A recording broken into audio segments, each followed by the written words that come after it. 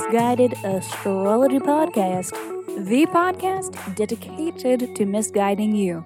I'm your host, Katie, here with your weekly horoscope for this week, November 1st through November 7th, 2021.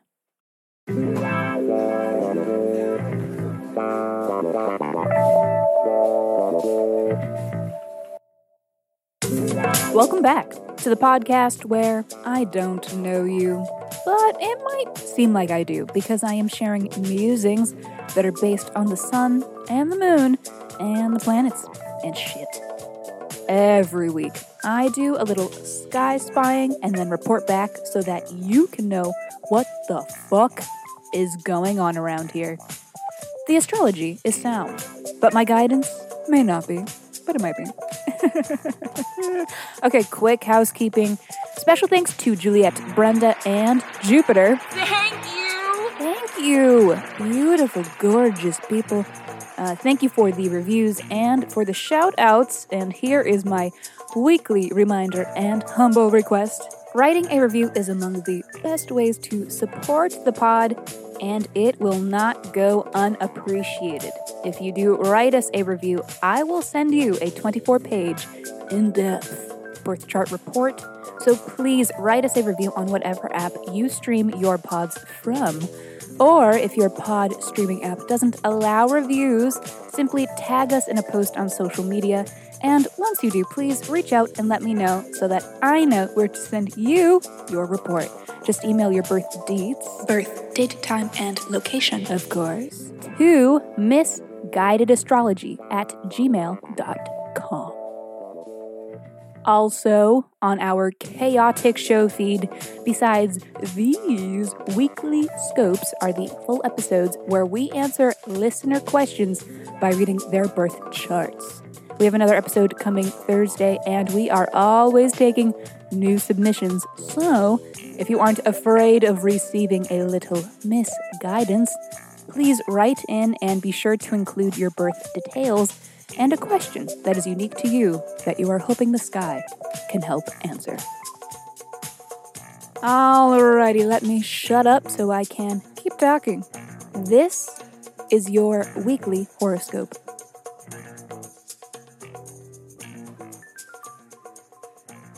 Howdy, Sagittarius. It is Monday. And we have Mercury trine Jupiter. Again. Boo, boo, boo. Like, get a room already, you two. We have seen these two planets tango a few times already throughout Mercury's retrograde and the subsequent not so retrograde. But this is the final time we will see it this year. A Mercury-Jupiter trine is a transit about optimistic communications, enlightening conversations, good news, and I have special emphasis on good news, and expansive thought. So perhaps a bit of optimistic information has you dreaming big. Mercury is the planet of communications, mental processes, and logistics. So this favorable aspect to lucky planet Jupiter signals good fortune surrounding these areas, especially with the moon in Virgo. This transit is giving us that today you will remember to put the milk back in the fridge. Tuesday. Mercury is having a busy week getting caught up after the retrograde. This Tuesday, Mercury is square to Pluto. Boo. Again. Final time this year, though. This is a transit about unsavory communications, power trips, and an antagonistic frame of mind. First time we saw this, I warned, watch out for cults and persuasive and misleading conversations. I told you to not get drawn in. Second time we saw this transit, I doubled down and suggested that you lean in, so long as you do your research and join a nice cult. Maybe a happy little neighborhood cult. Do they still have those? I guess that's just a commune. But hey, this time around, I ask, when was the last time you participated in a pyramid scheme? Remember, the only way to succeed in a pyramid scheme is to get in early. It's too late for LuLaRoe, alright? Cross it off the list. Wednesday. Moon is conjunct Mars. Stop ruminating over your frustrations and aggravations and take action by taking your lunch break early and then never coming back to work. Thursday. Okay, this is the biggie of the week. This is New Moon Scorpio Day. And new moons are occasions for new beginnings, a fresh start. The monthly new moon is often low impact, but new moon Scorpio is a bit spicy. Scorpio is the sign of regeneration, transformation that comes from Deep within. So it's possible that you may be feeling Deeply stirred today. But this isn't the only spice factor for this new moon, because also today, Sun is in opposition to Uranus, meaning that Uranus is in opposition to the new moon, contributing an element of the unexpected. Uranus is the planet of what is unique or eccentric, shocking or surprising.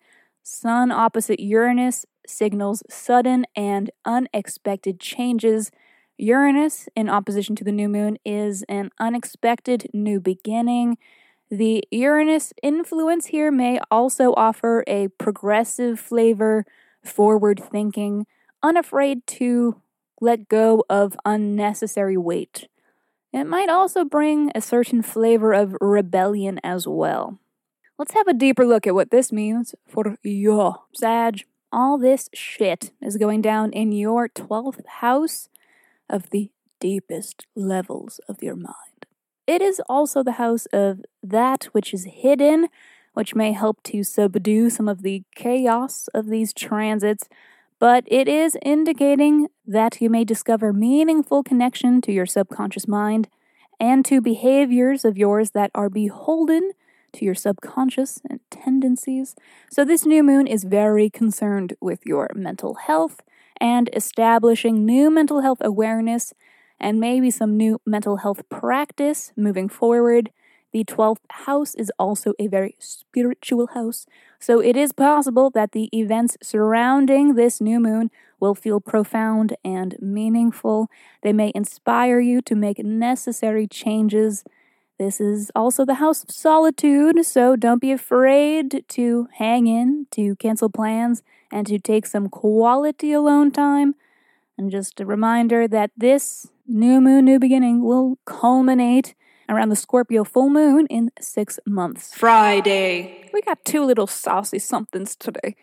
First of all, Venus enters Capricorn, this benefic already departing from its stint in Sagittarius. And as a Sag stellium myself, I'm feeling a little shortchanged by this extremely brief visit from Venus, especially since she will be here in Capricorn until March of 2022. But that's because there is a Venus retrograde. It's complicated, and we'll get into that a little nearer the retrograde in question. But Venus, the planet of love, money, and art, in cardinal Earth sign Capricorn, is good for cultivating a love that is grounded yet ambitious. We notice that the tangible and real is more infectious and intoxicating than any lofty dream or fantasy.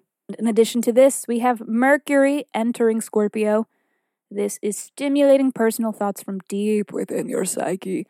Not such a bad time to take extra steps to help you sort these thoughts and feels, like, maybe journaling or maybe, probably just going to therapy, right? Okay. You may notice that communications during Mercury in Scorpio may feel a little secretive or withheld.